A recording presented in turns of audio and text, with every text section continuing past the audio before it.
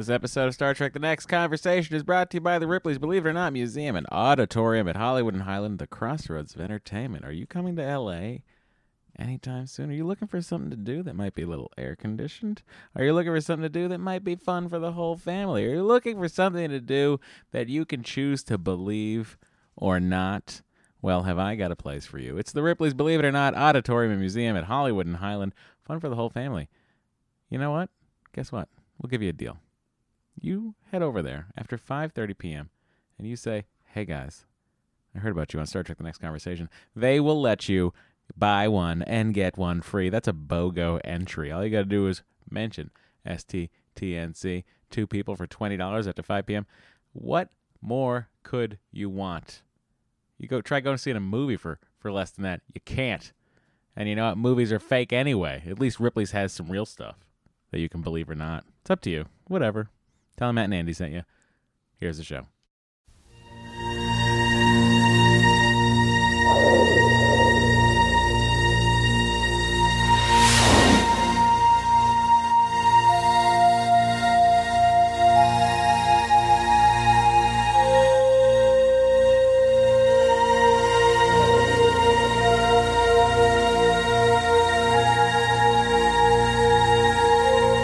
Podcast. The Final Frontier. These are the conversations of the friendship Matt Myra and Andrew Secunda. Their continuing mission. To seek out old adventures with contrived civilizations. To boldly watch episodes that one of them has watched before.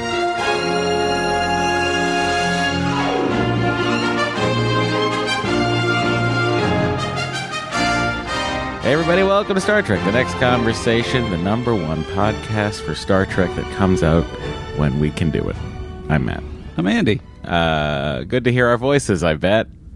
I'm just putting a lot of thoughts on you guys. I don't know. Who knows? Maybe they hate it. Oh, hang on. They're like, ugh, this chore. Hang on one second, Andy. What's happening? Problem solved. Yeah, what did you change? It felt like I had you just put a shield up from space. I did. We had a channel that was open that I had nothing plugged into. I was like, why are we wasting that valuable real estate when we need to just have zeros and ones representing our voices? It's so poetic. You know? Good to be back. Good to close out this unification story. I know you guys are all on the edge of your seats. What's Spock going to do once he shows up? Well, we're going to find out today. We sure are. Andy, I got to ask, what's next? You know who asked Molly Hockey? Do you know Molly? Yes. Okay, she asked yesterday. Okay. I said we're five seasons and some change. Okay. We're like midway through the 5th season. Right. And then she was like, well, would I listen to that? I don't know Star Trek. And I was like, well, Andy had never seen it either. And then she was like, huh, does he like it? And I was like, I don't know. So I feel like the big drum roll when we get to All Good Things, Season 7, Episode 24, is going to be the big question. You're going to get a drum roll, and it's going to be, Andy, did you like Star Trek The Next Generation? All right, great. So don't tell us until then. I look forward to it. It's gonna be difficult for me to fit that into a 2.5 second spot. I mean, so you have a lot of conflicting feelings is what you're telling me. Well, I just might have a very... But it is funny. I was just like, unclear. I think the strength or the weakness of the podcast is how long-winded both of us are. Sure. But let's see the other side of Matt right now. Matt, would you have them watch this episode? Yeah, man. Spock's in it. That felt good. He did it. Yeah, a lot of good Spock fan service in this one. It's really satisfying. You know, I feel like every time you bring in one of these old guards to a new guard show, it's a treat. It's a treat, and I think they're aware of that, and they try to write to it. You know, it is. But the McCoy one was that was nice, quick. That was quick. You know, that was. They were probably a little bit more defensive at that point. But. Yeah, they wanted. It's got to stay on its own. Yeah, no one dislikes each other here. McCoy dislikes too many people. People don't want to watch that. That's not what the future is. That was my bad Gene Roddenberry impression. Is that what he even sounds? I have no perception in my head of what he sounds like. The great Ironically, bird of the I galaxy? know more what Maurice Hurley sounds like than I do Gene Roddenberry. The great cuckoo bird of the galaxy. The great cuckoo bird of the galaxy. Hey, nobody doesn't like each other. How do you figure out who did the crime? What are you saying? There's no crime? No crime in the future? How are you going to solve a problem? No clues? Yeah. Poor guy. Late great Maurice Hurley. No, I'm flummoxed. Oh, Admiral's Club. Yeah. Oh, unless you want to chit-chat. I forgot how that worked. So Wanted to break into books. Asked for the job. The hitch was that I had 30 days to I've do somehow it. turned on She my said, Kindle yes. reading the book. September 1991 was a month I'll never forget. I was writing part 1. I was writing the novel. I don't know how to It was like an how do I endless stop it? finals week. The book of what? Oh my God, that was Larry Nemeczek. That was the little discussion about Unification Part 1 accidentally played right there. It seemed like it was someone speaking in the first person about their experience. It was a quote. Oh, I see. I believe by Jerry Taylor about writing the teleplay there for that. So we all know that Matt has no change to the voice, no making it English, no like. Although wouldn't that be it would be a female voice? You change it to a male voice. that was a Kindle. That's Kindle choice. Kindle's Has nothing to thing. do with the you. Kindle app, which by the way, I did not even know that the Kindle app still did that. Yeah. Because I used to on my first Kindle, Andy. Yes. I used to turn that on a lot and let it read to me, and I would close my eyes and I would listen to the robot voice read, and it was great. And I feel and you like found that calming. I didn't find it calming. I just found it like quick and just noise. easy to listen to and observe, and I could just like fall asleep to it. But I felt like, and correct me if I'm wrong, anybody out there who has a current Kindle, I feel like Amazon took that feature away because they have Audible. They don't want people listening to a robot read when you can buy an Audible book. Oh, so smart. Yeah. So true. Yeah. Matt, why don't you listen to I don't know, some kind of a self-hypnosis dealie or a meditative dealie when you go to sleep? I do. Oh, you do? Sometimes, yeah. I mean, this is like, I'm talking like, this is over 10 years ago. What are the things you try and program your brain to do? I listen to, my favorite sleep meditation of all is on the app Simple Habit, and it is... You're the best, Matt. No, it's a calming...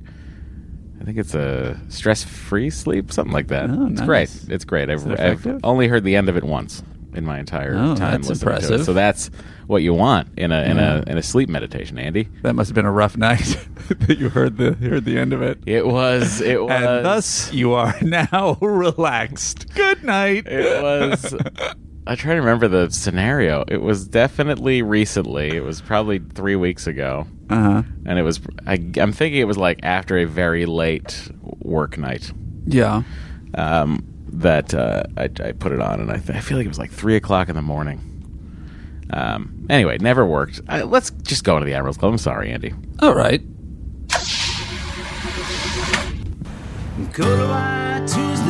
Sound is really slow for some reason. Join the Admiral's Club. Matt, how do they get into the Admiral's That Club? was slow. Do you think that we're in a simulation and some little alien boy is trying to make us think we're on the Enterprise in the future? I think they were adults. Oh, wait. Are you referring to something else? I'm I thought you were referring talking to about the Binars. I'm referring to the episode where Riker, Future Imperfect. Oh, yeah. That was another one. Yeah. Remember the computer's having all these problems, and Geordi's like, So hey, you're still weird. running a level 2 diagnostic? That wouldn't take you more than 3 hours. Matt, on that episode, do you think that they got to the point where it was the kid and it was the costume and they were like, Let's wrap oh, this man. up. Let's wrap this up. What did we do? What do we do? We don't have any time. Do we reshoot this? I think they probably were like, it'll be on screen for a minute. That's fine. Gotcha. No one will analyze this in the future in audio form for hours on end. We'll be fine.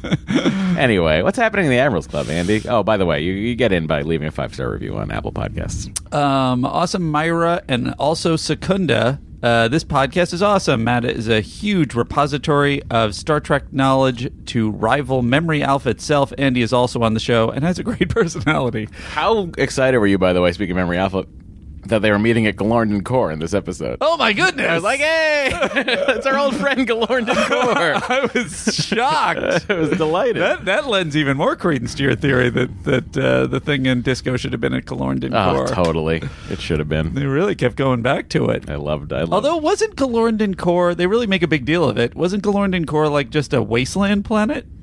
Well, wasn't that the kinda biggest about it, battle? like- Wasn't that like the biggest battle laid waste to that place or something like that? They were kind of talking about it like stuff was still there. Again, there's not enough information Yeah. because they haven't really delved back into it, but I was excited to hear the Galorndon Core mentioned. Well, I'm sure if we look up on Memory Alpha, it'll mention those two episodes. And that'll be it. And it'll be written in a sentence as though that's new Galorndon Core information. was also the place where the Enterprise awaited the response from Captain Picard while trying to find the stolen Vulcan ship during the reunification talks with, This is a pretty good off-the-cuff Memory Alpha entry. Well, it was in that last Admirals Club entry. I am Memory Alpha. Andy is also on the show as a great personality. Nah, kidding. Matt is the brains of the podcast, while Andy is the heart. Yes! That's true. You want to be the heart. That's Ray Stantz, the heart of the Ghostbusters. That's Dan Aykroyd, right? Yeah. Isn't he also smart, though? Yeah, but that's Egon. Yeah, I guess that's true. That's fair. He was the Spock. Keep up the good work, guys. Greetings and salutations from Brisbane, Australia. Oh, I thought he was going to be from Galorndon Core. No. But this was sent to us directly, and it was not sent to us directly because we can't access reviews in other parts of the regions. Yeah, so if you're in another country and you rate us highly, send the image of the review, and you'll be welcomed with open arms. Who's any other admirals this week, Andrew? No, I kept it easy brief. breezy, beautiful. Let's head into the cover girl. Cover. What are you talking about? I said easy breezy, beautiful. Oh, I see. And then I was like, what was that? Cover girl? That's what our new sponsor. Thanks. Screw you, Ripley's. Just kidding. We love you, Ripley's. You need a slogan, though. How about Ripley's? believe it or not? I did it. You got it in.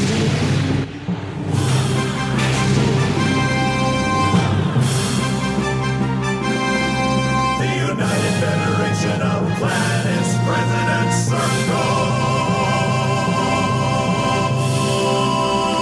All right, it's President's Circle. You can be a member. Just head over to Patreon and join that Patreon. Support the podcast and help us get enough motivation to make new shows. All you have to do is head over to patreon.com/Star Trek TNC and become a member of the President's Circle. Once you're in, all you got to do is send us a message, and you will be eligible for the Christopher Pike Medal of Valor Award. It's prestigious. You want it. We want to give it to you. Andy, who is receiving that medal today? Today, our recipients are, in this order, Lieutenant Anthony Trey. He wrote it phonetically. What does it mean when there's an E with a line over it? What does that do to the long E? E sound, yeah. So, Pay. Like a Steve. Here, I'll give it to you. How would you say this? Oh, ladies and gentlemen, I'm going to take a look.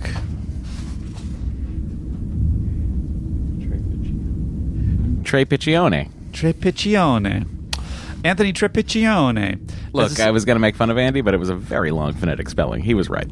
As sophisticated Hollywood insiders, if Tarantino does in fact make a Star Trek motion picture, what's y'all's prediction for his soundtrack selection? Can he fit his usual flair of personal faves into a Star Trek narrative and blend it as masterfully as his other work? Thanks for all you guys do as a Lieutenant Admiral stationed inside the President's Circle and charged with keeping the rear burners on the buffet line in working order. I'd like to give lower deckers praise when warranted. Genuinely yours, Lieutenant Admiral Anthony J. Trepiccione. Well, thank you, Lieutenant. And, it's Tarantino. I don't feel like it would be hard for him to make it work. But on the other hand, they do cram that Beastie Boys thing into the recent Star Trek Sabotage. I think the Sabotage, I should have hated it I hated it in 2009's Trek, and I should have hated it in Star Trek Beyond. But I fucking loved it. It was diegetic, and it made sense. And it was a great scene. Interestingly, I feel a little bit the reverse. I feel like the one in Beyond was a little bit inorganic, and the one in the original, I was like, all right, this is a new track. I'll let him. But at least in Beyond, they set it up. That's fair. Like they were like, oh, this person has been living on this ship and has found the music files that are in the ship's core, and she likes the ones that have a heavy bass. Right. And then they had that standing by. That's fair. I will say this, as a connoisseur of Tarantino, I feel like Tarantino is someone of taste and obsessed with with all of these stories and everything. And I think he's going to be like, no, that's not how you do a Star Trek movie. You stay within the Star Trek universe. So I don't think he's going to be like, he'll make it a Tarantino thing, I'm sure, in terms of characterization and violence and everything. But I don't think he's going to kind of do like 70s He's songs. been talking I about think it he's for a gonna while. stay I want to inside do that. But although he also has stated that he's retiring, which I don't know why he would do that. Why do they do that? Why not? Why do you state that you're retiring? Just to get the why do you state that you're retiring? That's a get good the journalists off your back for a little while. Why do they do it? They're not going to do it. Steven Soderbergh's not going to stop making movies. Yeah, it's a good point. It's who they are. Well, it's like Redford too, right? Walking away from acting, and then he pops up in Endgame. Right.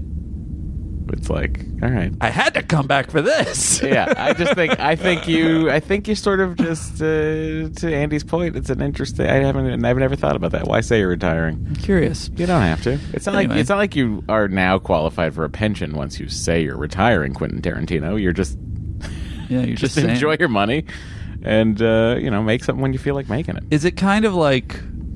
I don't know if I can make it to the party. I'll see if I can make it to the party, and then showing up late to the party. It's like, he's here! Yeah, it's probably one of those. No one's ever done that for me, by the way. Our second Christopher Pike Medal of Valor recipient is Lieutenant Keith Boydela. You didn't give me phonetic spelling, so I'm doing the best I can. You probably have in the past, in fairness to you, Lieutenant Boydela. Boydela? Andy. Boydela. I think you just good. You've Just move pronounced forward? it 4 ways. Yep. One of them could be right. Boydela. There we go. 5 ways. Reflecting on Unification. I'll take my Badele 5 ways. Reflecting on Unification Part 1 and Matt's comment about lack of pictures from the Romulan Empire, even with today's connected world, it's not that surprising. The Romulan Empire could be compared to modern-day China or North Korea, where despite technologies, the government carefully monitors intelligence, internet access, and what the outside world, parentheses galaxy, knows of them. Yeah, I mean, look, there are explanations. Some of them I might find a little hard to believe, but I accept your explanation, sir. And that's it for the President Circle. Godspeed to all of you beautiful people in here. And do you want to go out directly into the corridor or back into the Admirals Club? Let's hit the corridor. All right. I feel like we rarely use the door for the corridor. Let's just head right back out the other side. Such a big door. And that was the President's Club. Let me just go to the panel over here. Beep, beep, beep. Captain, we are being hailed. The hail bag is open. Here's our first hail. Andy, you gotta stop with this panel. It's I out of just control. like pressing You just- buttons. I mean, there's I like so to many. see- Yeah. So I don't many. know what most of these do. What's the most you think you could do on a side Uh-oh, panel? that was not good. Ah. I ejected lunch into space. Andy, Yeah. if this is from Theo. I answered like my name was Andy. All of a sudden, I was like, yeah. We've become one. This is from Theo Zatezalo. Uh-huh. I wonder what kind of name that is. It's really interesting. Theo would suggest maybe Greek. Who knows? Yeah, Andy. I was thinking something like the Zildjian symbol people. I don't know what that is. It's like Syrian? Oh, is it? Andy, if the Zach Dorners... Or not. I don't know. Someone will tell me when I'm wrong. It's fine. If the Zach Dorner are such master strategists, why is Dude in Unification Part 1 managing a garbage dump? Dig the show. Theo Zatezalo. I think they take pride in every job as long as it's being done efficiently and perfectly. I think they're a little bit arrogant in every job that they do. much like many people you meet in life. Yeah. And as a result, I think I don't think he's looked down upon. I think he loves, as Troy says, he's the king of his fiefdom. That's true. I guess we can assume from how he reacts to the ship being gone that he usually does a good job. This is a hail from a Russian listener. And he says, "Hello, Andy and Matt. My name is Sergey. I am one of, unfortunately, a very small number of listeners of Star Trek The Next Conversation from the Russian Federation." Does he know that from the map? I wonder. There's a map in our face group. Maybe. I can find out. Can you? Exactly how many. Hang on. Oh, this will be fascinating. Just like Spock says. Sergey or Sergey? Sergey. Sergey? No, Sergey. Come on, man. We have a Sergey on the show. I think it's my character. You don't know when that $180 check comes how to pronounce it? No, I got to track it. Anyway, I'll keep reading while you're looking. Go ahead. A longtime Star Wars fan, last year I finally decided to give Star Trek a try and couldn't be happier. I vaguely remember watching a scene from Star Trek Nemesis on TV some 15 years ago, and since then I've been haunted by the image of Captain Picard laughing maniacally while driving a dune buggy. It's a nemesis. Now, each episode of TNG I watch is invaluable to me because even if an episode is of mediocre quality, I can still enjoy hours of podcasts. Thank you for taking your time to record and upload the podcasts. And then he writes in Russian, in the characters of Russian, so I can't read it, "Live long and prosper," which is very interesting. Did you know the Thank you, Sergey. Sergey, you did it, buddy. You made us look up statistics that I haven't looked at in a long time. Keep talking, Andy, while I try to drill down here. Okay, I'm going to go on to the Face group, which we haven't heard from in a while. Who photoshopped Matt with Data's cat? And who put Andy's face on that? Just take a look. It's on Facebook. It's in our face group. I kind of missed that jingle. I can bring it back. This is just to open it up because our old friend Josh Juice Monroe wrote to let us know that the Face Group Inktober is starting again. Our Face Group, just look for it on Facebook. It's Star Trek The Next Conversation. I don't know how to get there, but there's delightful people in there, a lot of support, and people to chat with our increasingly decreasing episodes. Hey, Andy, and possibly Matt, last October, we did Inktober in the Face Group. Inktober is a daily drawing or sketching prompt during the month of October, but for the Face Group, we made it all Trek-related images. There's a tag for them in the group if you want to see last year's submissions. Hoping to get more people involved this year, Josh Juice Monroe. So there you go. Go over there if you want to discuss the episodes, if you want to say hello to the lovely people. Go to the Face Group. We call it the Face Group because I accidentally called it that once. This is the end of the Facebook section for Star Trek The Next Conversation. I thought I should bring it to your attention. Now back to the rest of the programmation. Blah. He might be the only. It's interesting because we put one episode out last month on the regular feed. I can literally tell you the exact number in every. This is Sergey. Country. Sergey, look, here's the deal, buddy. Is he literally alone? You in are all of Russia? Seemingly alone. Wow. We gotta up our Russian listenership. Hey, Iceland, there's 40 of you. Get together. Yeah.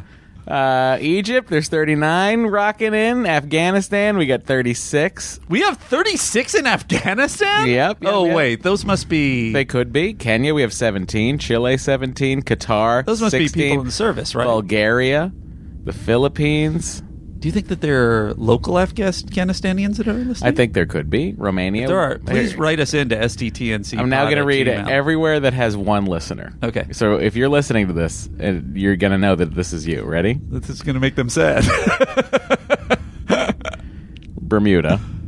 Wow. Nepal. Have us to visit Bermuda. Slovenia. Nepal. I'd love to know about Nepal. Uruguay. Indonesia. This is fascinating. The Cayman Islands. Uh-huh. Estonia. Cayman Islands. I want to visit there, too. Costa Rica. Costa Rica. the Bahamas. These people are living it up. A Bahaman listener, I hope you're well after the hurricane, and I wish a speedy recovery to the Bahamas. Macau, 1. Nicaragua, Romania, and Bosnia. I want to hear all of these stories. I want to hear how you found the podcast, what your deal is, where you listen, if there's anything interesting that is specific to your region. Also, Canada, there's 10,000 of you. Get it together. Come on. Hang out together. Yeah. All of you. Let's go up to Canada. You love Canada. I love Canada. Sweden. Abandon your newborn child. Sweden, there's 800 of you. I got to go to Sweden. New Zealand, there's 292 of you. New Zealand clocking in with almost $3,000. When was the last time you saw an ugly Swedener? They're all beautiful. That's a good question, and I bet someone can pull an example for us. The Icelanders are the Icelandic people are pretty beautiful, very also charming. Spent my honeymoon over there. And funny. United States. You went to Iceland for your honeymoon? Yes, Iceland and London. Huh. Did you do a lot of my stuff? requirements were the following. Uh-huh. I want to go somewhere where I have to wear a sweater, and where they shot one of the worst Bond films. They speak a lot of English.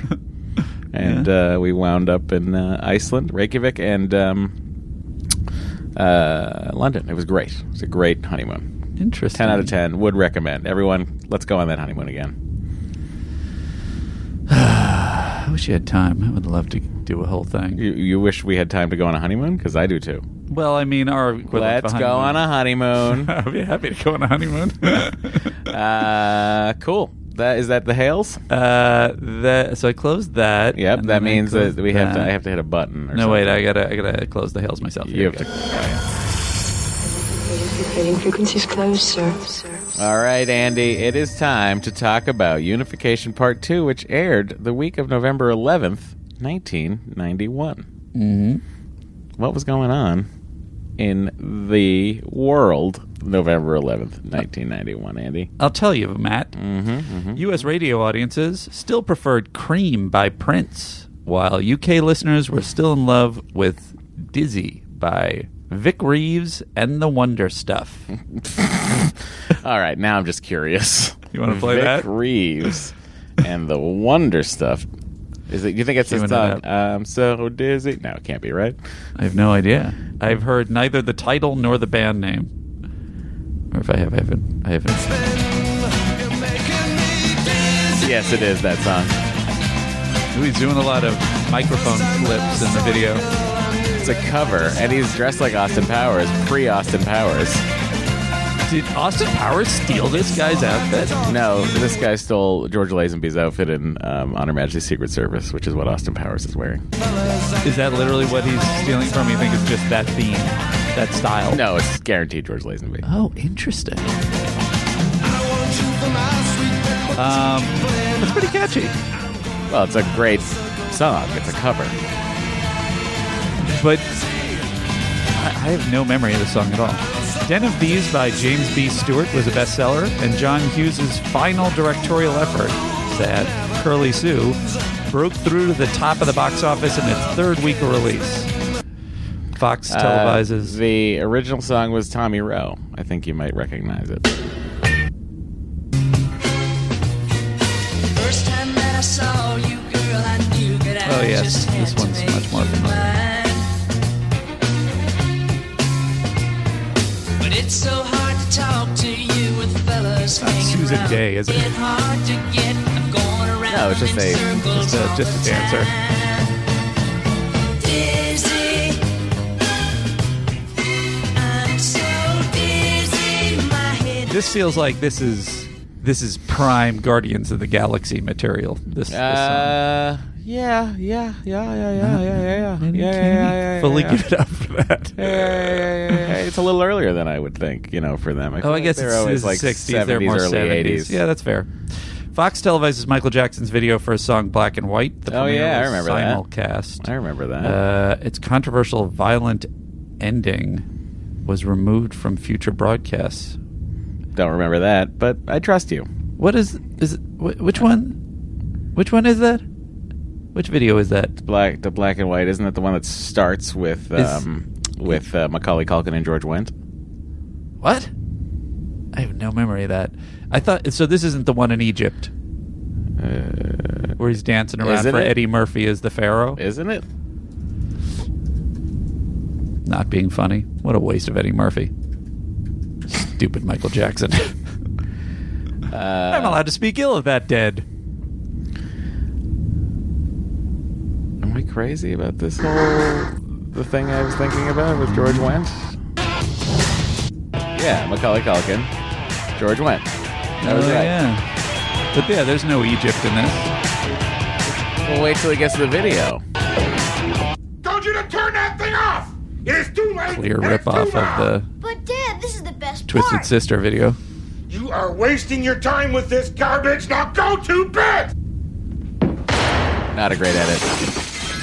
No. Okay.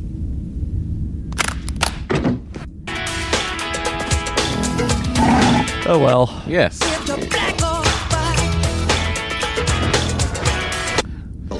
Stop it, Matt. We're not allowed to enjoy this anymore. Look, I just wanted to see if we were right about the video. Oh, remember the morphing? reading. Remember the morphing? That was like a big deal back then. Creepy. That was a big deal. I know. I didn't like it. I didn't CG enjoy it there, even like, then. oh. British YouTuber, I always found it Didn't realize that Andy uncomfortable. would hate morphing. I don't like morphing. Okay. What about when those Power Rangers turned into dinosaurs? Is that a thing? Aren't they the Mighty Morphin Power Rangers? I don't remember them doing that. I think they do. I think they do. Like an ongoing thing or a one episode thing? I don't know. I think it was an ongoing thing. If I had known they turned into dinosaurs, I think I would have tuned in more. I felt like they the dinosaurs. I thought they just get in the outfits and then get into their do the their fighting. vehicle. They get into their vehicle. They were like a Voltron thing, that like turned. Are you thinking of a cartoon? No. I'm thinking of the Power Rangers. Okay. I think. British YouTuber Emma Blackery was born. This is funny. Described as a thoughtful, funny, ferocious feminist not afraid of having an opinion. Blacker's main YouTube channel has nearly 1.5 million subscribers. What an odd detail. I have to assume somebody sent that in to Matt Kirk. Or he's a fan. Possibly. Are you looking up them turning into dinosaurs? Guys, this is what you missed. Us never getting to Star Trek. I'm just so curious. One of them's playing a guitar. There's a lot of stuff going on there. All the Ranger morphs from season 1, episode 1 through 60. It's morphin' time. Oh, this is dumb. It's right in the title. Of course they must turn into dinosaurs. Saber-tooth tiger! Tyrannosaurus! Well, they turn into, like, whatever they are. The power protect you. I'll take care of the lamb. I wonder why That's- specifically that they had to be lamp is- dinosaurs to win. No, it wasn't that it was like saber-toothed tiger, Pteranodon, Tyrannosaurus, whatever the fuck it was. I don't know. It was a crazy Japanese show that they decided to bring over to America, and then they form a Megazord. Like, you know how Voltron got together and formed a giant robot? Sure. This is what they would do, right? So they'd have these robots that they'd all ride. And then they would morph, they'd connect.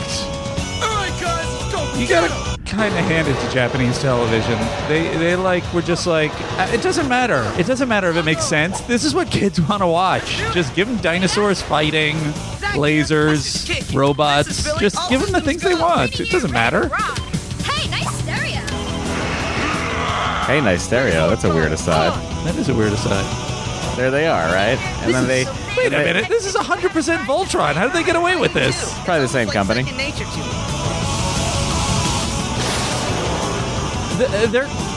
They're creating a robot with tigers. This is you sure this is Voltron? I don't understand. No, what's it's happening. Power Rangers. Andy, you were like very busy in New confused. York when this was on, so don't worry I didn't about have the a fact that life. you... I was still watching Don't worry about the fact that you missed it. All right. Metroid 2 Return of Samus, I'm sorry if I'm saying that wrong, this was also not my era, was released for Game Boy. It would be updated and released in 2017.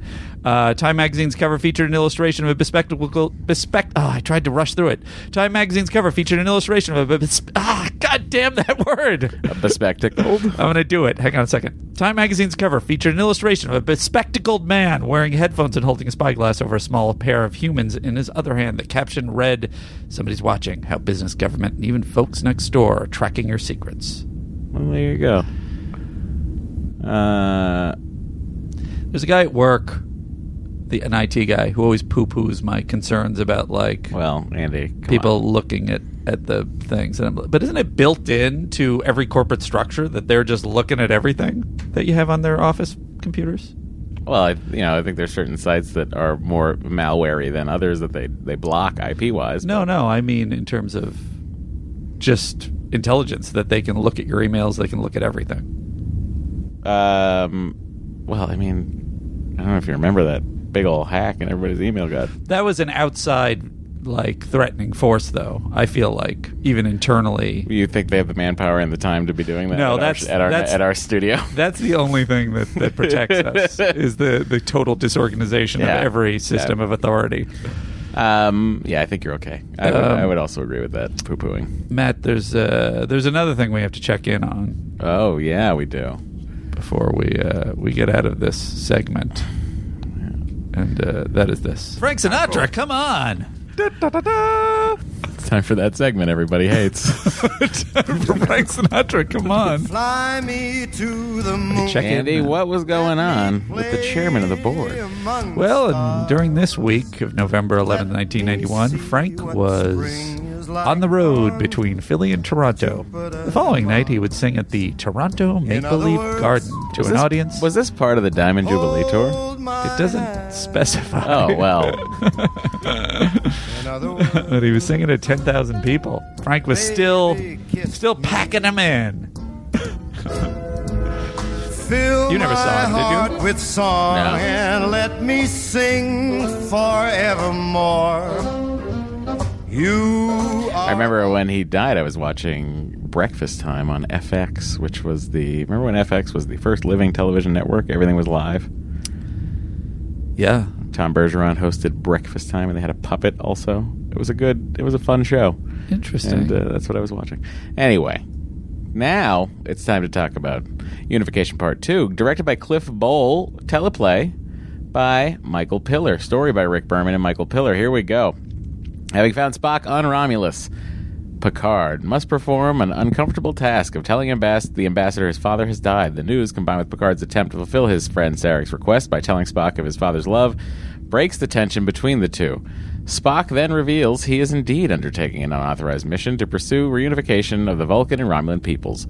While Data begins working to crack the Romulans' computer net, Picard confides to the ambassador that he mistrusts the Romulans. Meanwhile, the trail of the missing Vulcan ship leads Riker to a Ferengi smuggler who finally admits the Romulans are involved. Number 1 contacts Picard, who has met Pre-Consul Nerol in person and still does not trust the Romulan intentions. Soon they find Spock has indeed been double-crossed. A proposed peace envoy of Vulcan ships is just a ploy staged by Commander Sela, Picard's Romulan nemesis in the Klingon Civil War.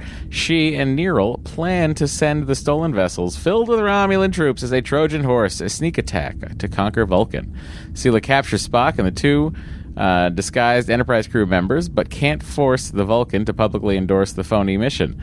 She then reveals that a holotape has the ambassador doing just that. Left unguarded in her office, Spock and Data send a coded signal to Riker and use a holotape of their own to escape Sela and the guards. When Riker intercepts a peace envoy, the Vulcan ships are destroyed by cloak escorts to remove any trace of the mission. Spock decides to stay on Romulus and work with the Underground for real peace.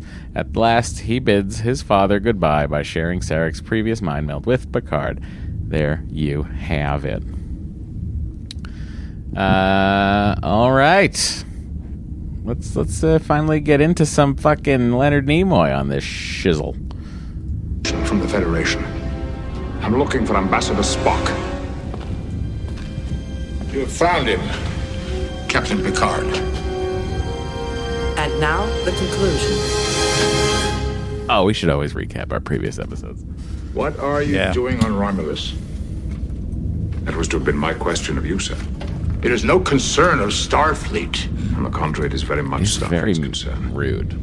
You're in a position to compromise the security of the Federation. Picard. You may assure your superiors, Captain, that I am here on a personal mission. That's Spock. You got to be like, what's up, Spock? It's true. I'm kidding. I don't think he's actually being rude. He is pretty confrontational with Spock based on how... Well, I think he's got a little bit of that Sarek in him. Yeah, well, that's what Spock keeps saying. Exactly. And he keeps denying it.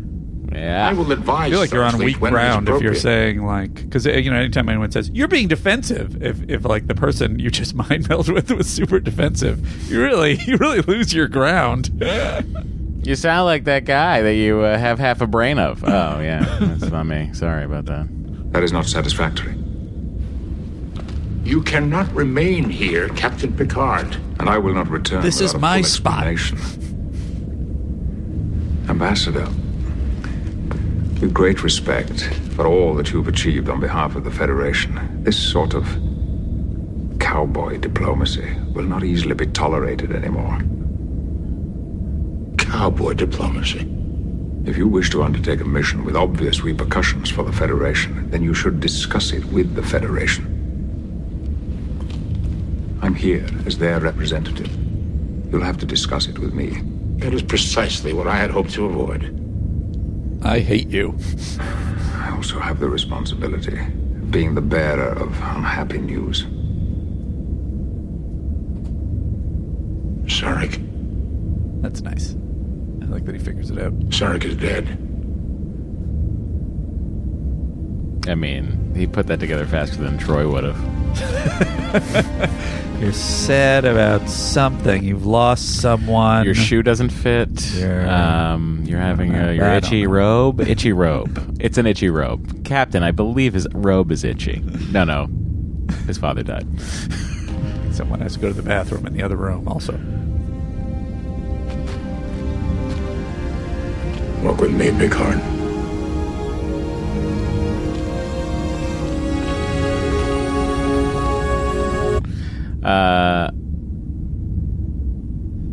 I mean, how did this? It's interesting. You've never seen this. How did this feel for you, seeing Spock and Picard together?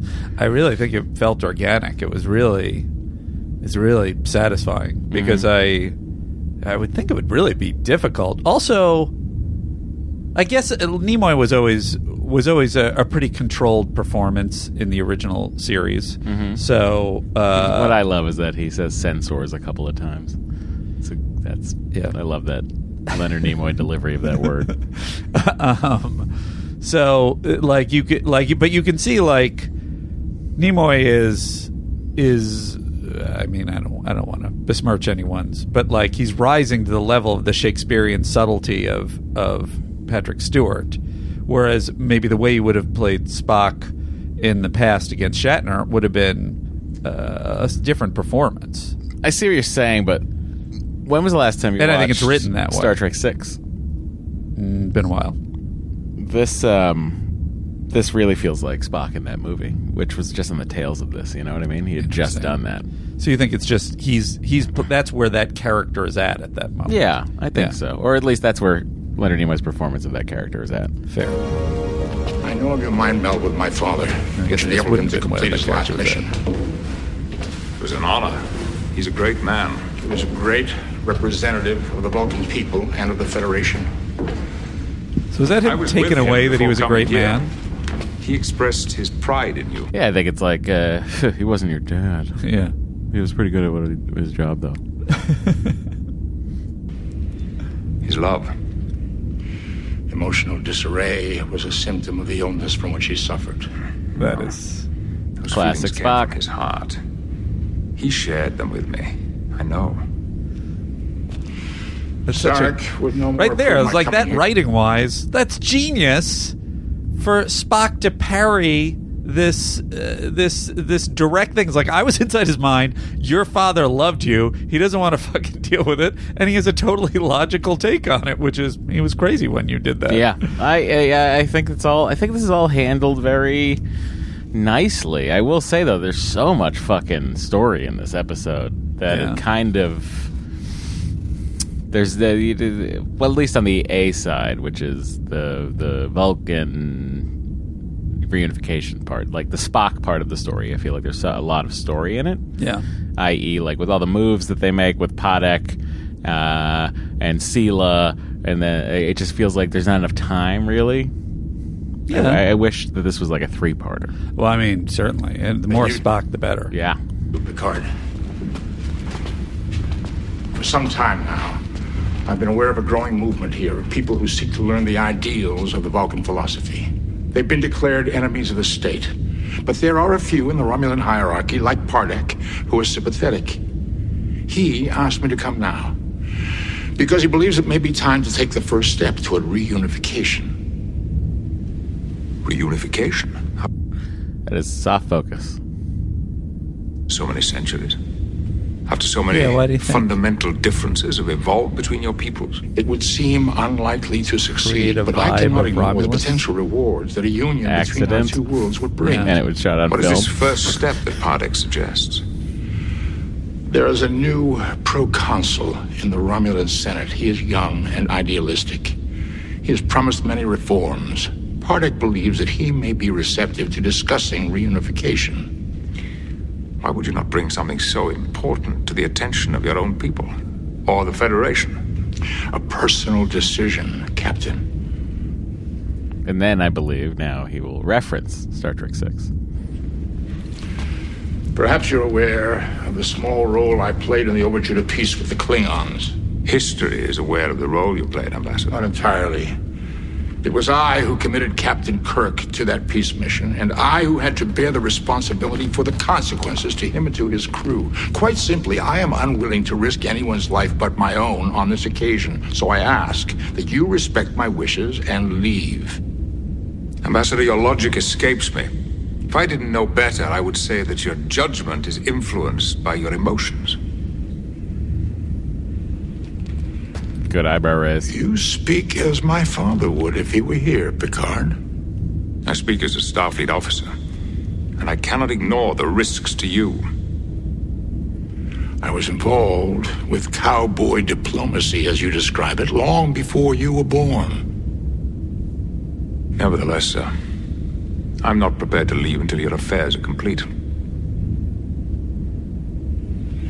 In your own way, you are as stubborn as another captain of the Enterprise I once knew. Decker, Matthew Decker. Oh, I thought. Oh, I think we were talking about that. Oh, all right, well, yeah, okay. Okay.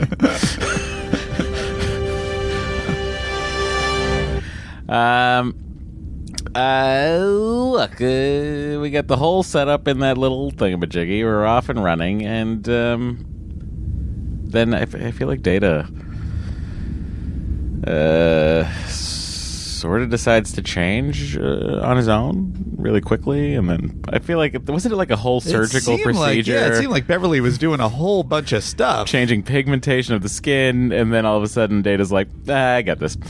Yeah. I mean, I buy it for Data, but like Picard going and removing his ears, it just feels like... I have a side overarching question about this episode. It seems like Spock is... I'm motioning to the ceiling and I'm disorienting Matt. Hiya, Dory. Dory wants to hear more, so she's closing the door. Should I close the other one? What are you fiddling with? What is my happening? headphone thing. I keep losing a channel on my headphones, and I just don't want my it's a little annoying. My mellifluous tones to be interfered with. Oh, they don't hear any of this. So. Oh, okay. Spock seems to be wandering around the streets of this place. Yeah. Doesn't everybody know who he is, right? and or just be able to spot him as a Vulcan? Maybe they don't share pictures with the heroes from the outside. Going back to the North Korea hail. Thing. Yeah. Nonetheless, he looks different, right? He's clearly not a Romulan. Right. He doesn't have those ridges. Not the ridges. Yeah. Not like a ruffles. A weird looking Romulan. He could be like a mutated Romulan. Yeah. For a while longer. In addition, I require that guy's got no ridges. He needs some cosmetic surgery. Computer? For what purpose? I am going to attempt to penetrate the Romulan Central Information Net. Don't bother. We've been trying for years. It's a little detail I didn't notice. He's got a little mechanized thing to turn his chair. That's Klingons. The Klingon captains have it's all really, mechanized. It's really cushy for a Klingon. You would think I can turn my own. A warrior turns his own chair. It's like, no. But a warrior also must be prepared for battle and cannot waste strength on such foolishness. Is that what it is? Sure. There we go. Okay. Skills that may allow me to succeed. I cannot reveal classified Klingon entry codes to Starfleet. You know, someone was telling me that Stephen Root was just on Marin not long ago and was talking about how this Star Trek role really helped him because his background is Shakespearean acting, and as a Klingon, you're sort of acting Shakespearean anyway. Right. So he really enjoyed the role and doing it. We received a hail to that effect, but I didn't read that particular one. Well, looks like we didn't need to. Your entry codes can easily be reconfigured after we depart. And Captain Picard has authorized me to share with you any information we obtain from the Romulan databanks. Anything else? We will also need to communicate with the Enterprise in Sector 213. You do, and the Romulans will instantly know our coordinates. Using conventional means, that would be true. However, I suggest we piggyback our signal on Romulan subspace transmission. Piggyback? A human metaphor, pardon me. We would use a Romulan signal as a carrier for our own, thus disguising its origin. What is the universal translator translating that as? I feel like right now, they're talking English to each other. Oh, interesting. Yeah, because I don't think Data would have a problem speaking Klingon. Yeah. Well, what? Well, that's another question. Why doesn't he just shift into Klingon? For these people? I don't know. I mean, that's a good question. That was always a matte the worst painting I'd want. That was the worst part of Kronos. Is that what it's called? No, Romulus. Romulus. Oh, sorry. I would want the Romulus one. Well, or Kronos. Okay, good, because that's the one I got you. It's at your house. It's 32 feet long. Yay!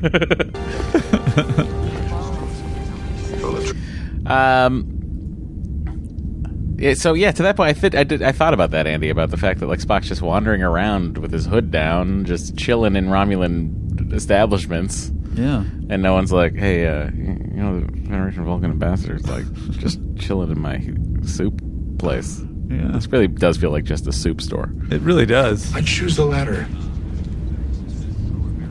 I will be the first to cheer when the neutral zone is abolished.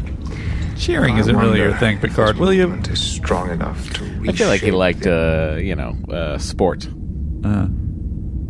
Because he was a marathon runner in the academy. Oh, is that true? I don't remember that. Or is that in the future? I think they talked about it. Boothby? Boothby, he mentioned. Mm-hmm. I don't remember the marathon part. Maybe that's later in the first duty, which is a great episode. I believe that's this season. Entire Romulan political landscape. One can begin to reshape the landscape with a single flower guild. Drill on true, Mr. Spock. Here. Look what I brought you.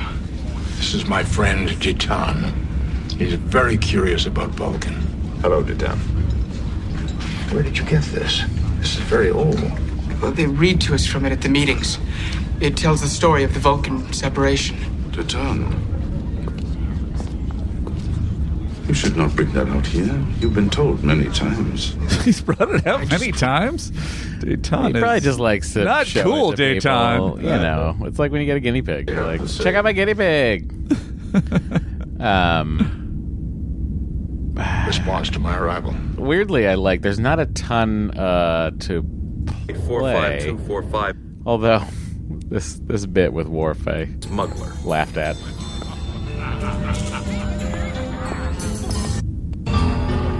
Smooth Riker. This scene is bonkers. I don't. Look at me, mister. What do you think? 7 different shades of them. How about some Andorian dudes? It's a weird Mos Eisley scene. Suck Saul. Never cared for it. It's also very reminiscent of the bar in Star Trek V. Remember? Yeah, I hated that. That was the dumbest thing ever. So, in your mind, only space bar is Mos Eisley's Cantina. That's the only acceptable space bar for you? I guess I feel like, and I think I've said this before, every time they step out of, either the planets they're exploring or what Federation type environments, and they're like, this is what it's like kind of on Earth. It's just like, what do you... It's a weird, but this isn't cheesy... at all what it's like on Earth. We see Earth. You'll see Earth a few times in TNG. I think probably more later. I think we've seen... That's what the Star Trek V one was, Earth, right? What was that? That was another planet, like by Romulus. Are you sure? You're thinking of maybe the Star Trek 3 Federation space station? You're thinking of maybe the space station? No, it's definitely Star Trek 5. Star Trek 5 with the Romulan woman, the lady, cattail lady on the pool table. I don't remember this part. I remember him talking to a dude at the bar and buying something. Remember they came in with horses? I don't remember. So you obviously crappy. don't remember. I think you don't remember Star Trek 5's I bet bar. you if we play that scene that some of the things that I'm remembering would be in there. Good news. I believe Star Trek 5 is streaming right now. Okay. This is going to be hilarious because I have a vague memory of the cat lady, but... All right, so Andy thinks that he's remembering a bar on Earth. The Emperor requests I have to see an Amazon... Oh, no. Why are you playing a trailer for this show? At least there's a skip button. Let's see. Here, I'll go to the later part where Kirk is in it. That's what I'm thinking of. Here we go. Ready? Yeah. What the F? Spock, hold your horse, Captain. I'm scanning. Hold your horse. No wonder. The hostages are being held in that structure. Galileo, this is Strike Team. Start your run. Back!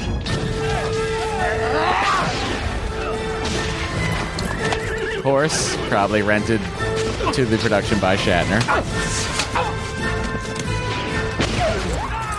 Remember, of course, it's directed by William Shatner. Now, at some point, Andy thought this was Earth.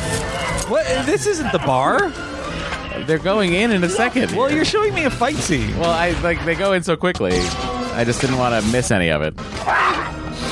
There's the cat lady. Nah. Yeah, this isn't what I was thinking of. There's some weather. No, this is just a fight scene. I'm thinking of a scene where it's Kirk going into a bar and you're thinking of Star Trek 3. That's Star Trek 3? Yeah. You're thinking of Star Trek 3. All right. Search for Spock. And it's not a bar. It's on the space station. Okay. That is orbiting Earth. Okay. It's not a bunch of unsavory characters in there? No. It's a bunch of off-duty Starfleet officers.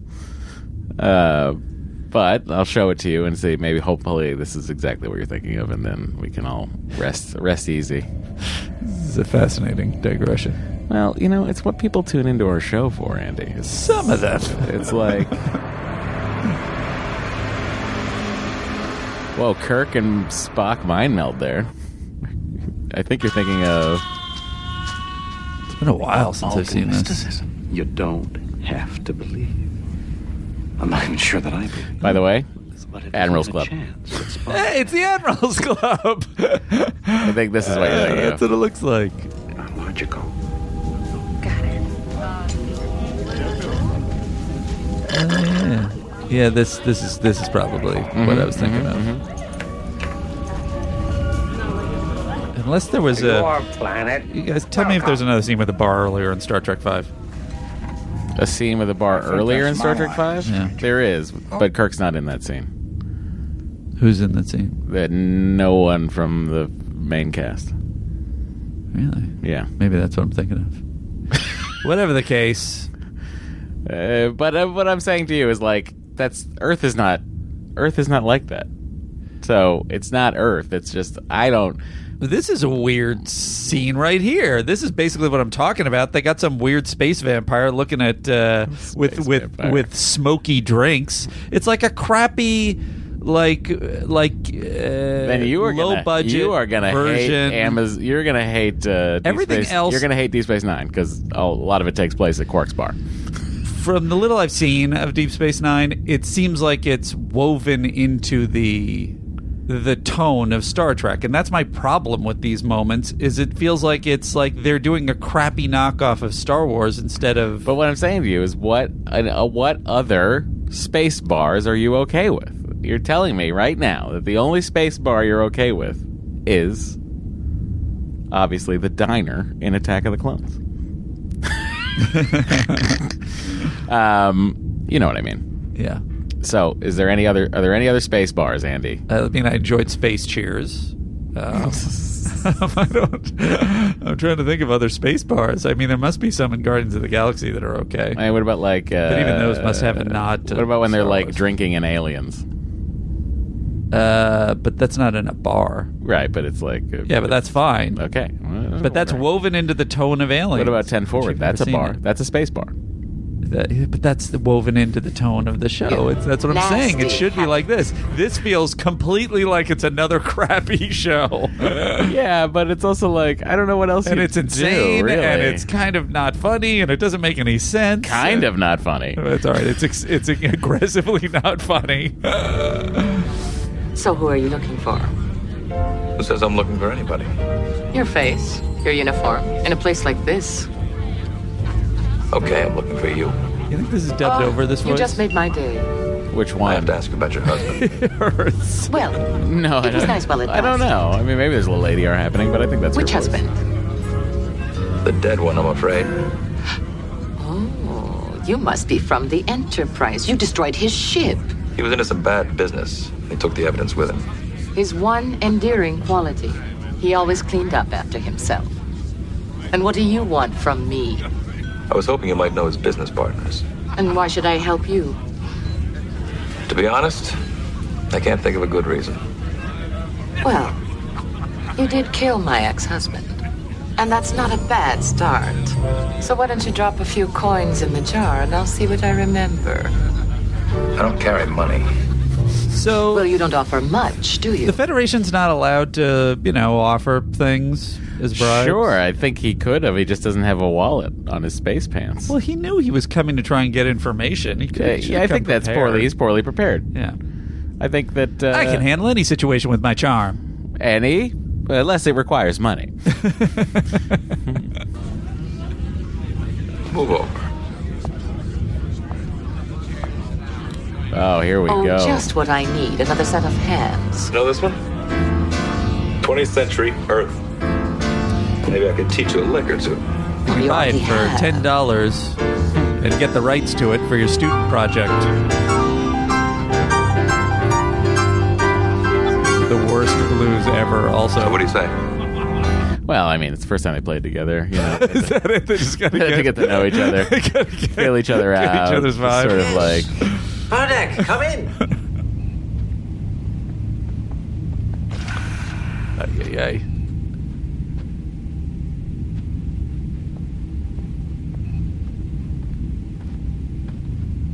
Ambassador Spock. I don't know that I ever would have let that much fucking shoe leather go into the show. Crazy. That was literally 10 seconds.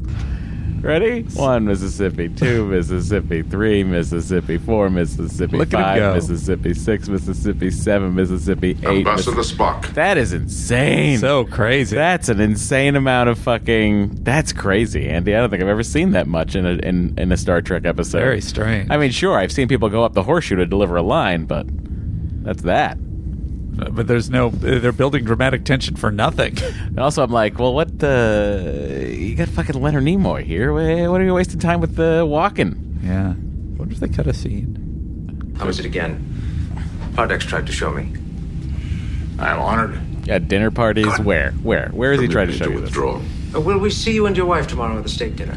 We're looking forward to it. I thought he said steak dinner. Oh, I was excited. Yeah.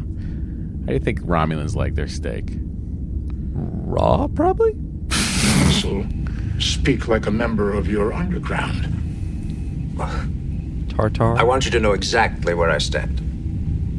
Which is why I like to walk around and make you watch it. Believe that you can gain the support of your full Senate. Well, things are not what they once were in the Senate. The old leaders have lost the respect of the people.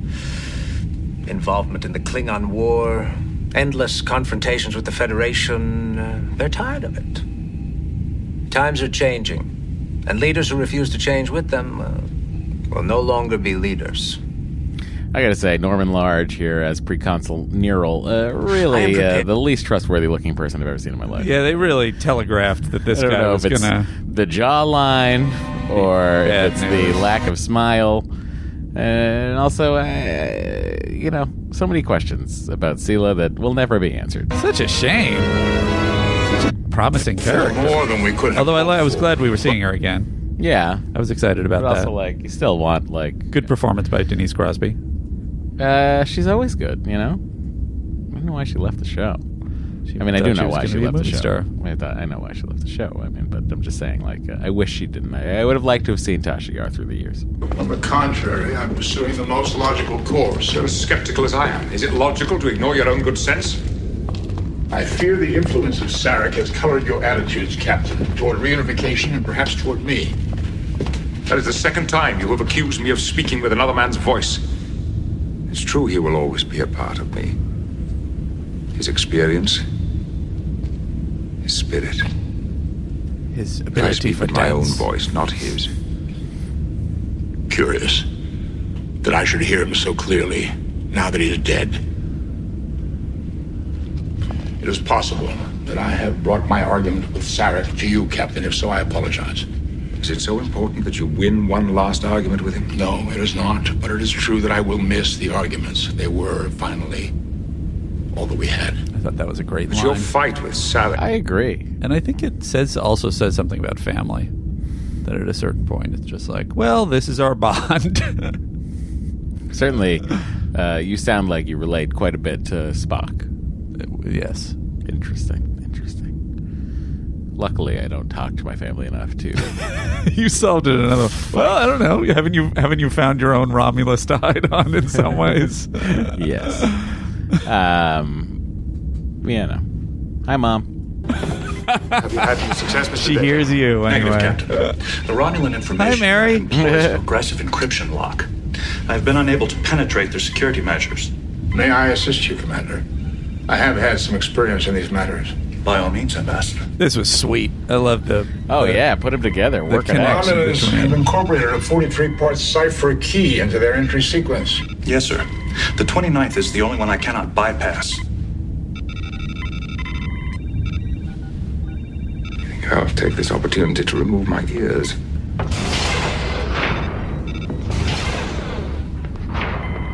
Intrigues me. This Picard. In what manner, sir? Remarkably analytical and dispassionate. For a human. I understand why my father chose to mind meld with him. Kind of hankering to get that at myself. To the man. Interesting. I had not considered that.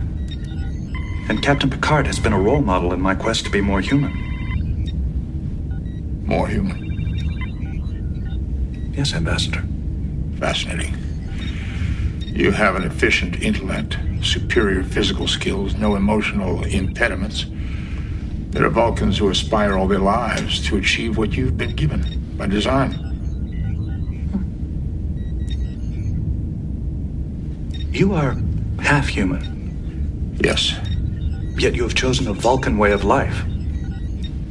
I have. In effect, you have abandoned what I have sought all my life.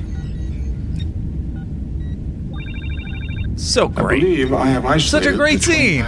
No purpose access plot-wise. Just put the characters together, write a smart scene. Yeah.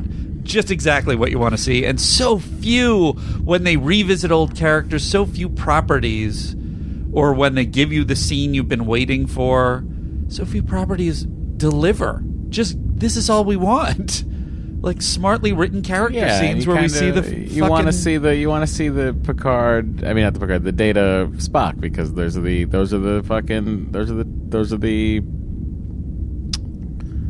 what are they? What do you call that? The central secondary characters. No, I'm looking for a different sort of logic, the ciphers for each other. Ciphers, yeah. The counterparts. The counterparts, or they're essentially stand-ins for each other on the crew. You know what I mean? Right. Like Data does all the things Spock used to do, and that's where it starts with them kind of deciphering the key. And like obviously Spock will have slightly different skills, but they both do the same thing. There's an element of, I kind of feel like with Civil War, this is the thing of like, you've loved these characters for so long. How would these characters interact, and how would they? The Captain America Civil War, that is, not the actual Civil War. that was probably less satisfying, and that's why it's so amazing. Yeah. Yeah, and it's like we've had 5 years of data. We've had more data on TV than Spock. So to finally get these two together, I think it's a great opportunity. I'm glad they were able to do the scene. It was very smart to put Picard and Data out on this journey. Covering Civil War this month on Patreon. FYI, I accidentally plugged it. If you want to hear more of Andy accidentally plugging things, tune in. I don't know that he actually plugs anything. I don't. Sorry. All right. Rest for it. I laughed at this, okay? This one was better. Surely you must know at least one theme from Aksu and Melota. I may be a little rusty. All right, John, we got one scene for you. This is what you'll be doing.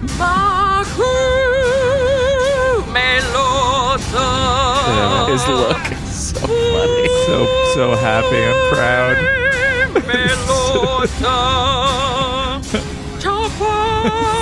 He almost crossed his eyes in joy.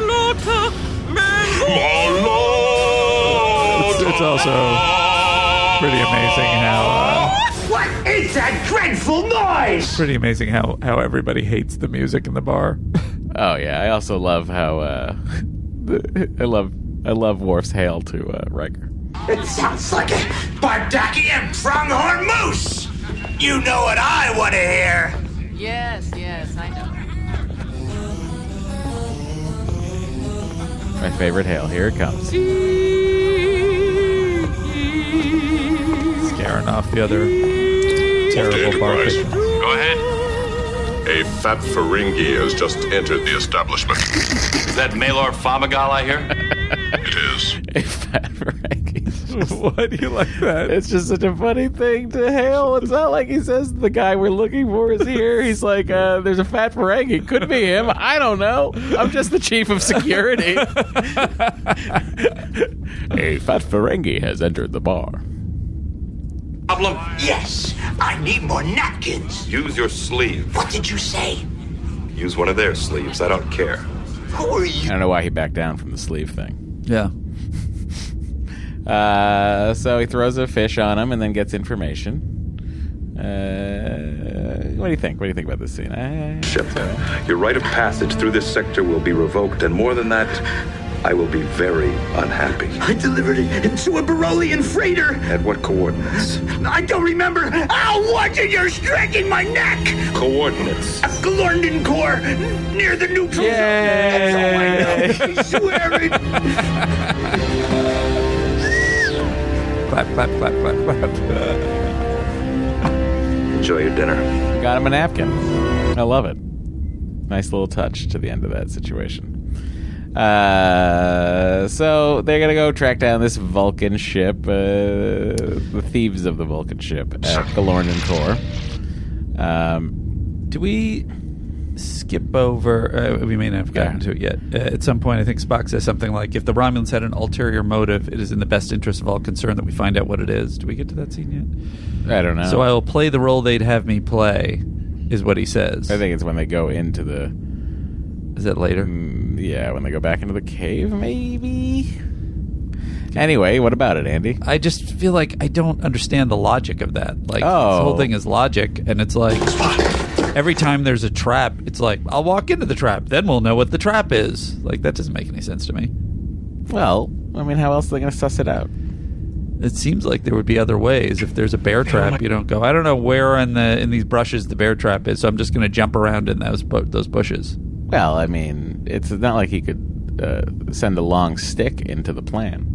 I guess he's sacrificing himself in order to find out what it is, but it seems like... Which is also like what he said he was doing at the start of the thing. He's like, I don't want to risk anyone's life but my own. Right. But also, aren't you playing into their hands, and then they're accomplishing whatever it is they want to accomplish? But they're also revealing themselves. And their plan. And there seemed to be a timetable. You're right. You know? 00. What does it mean?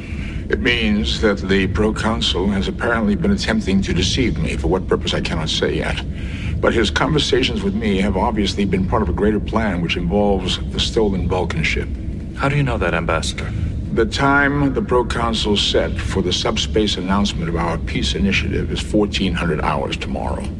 1400. Why would they need a Vulcan ship? That will become clear very shortly. I mean, really, the problem here is these people bursting. They're, like, coming in. It's like, just let them fucking...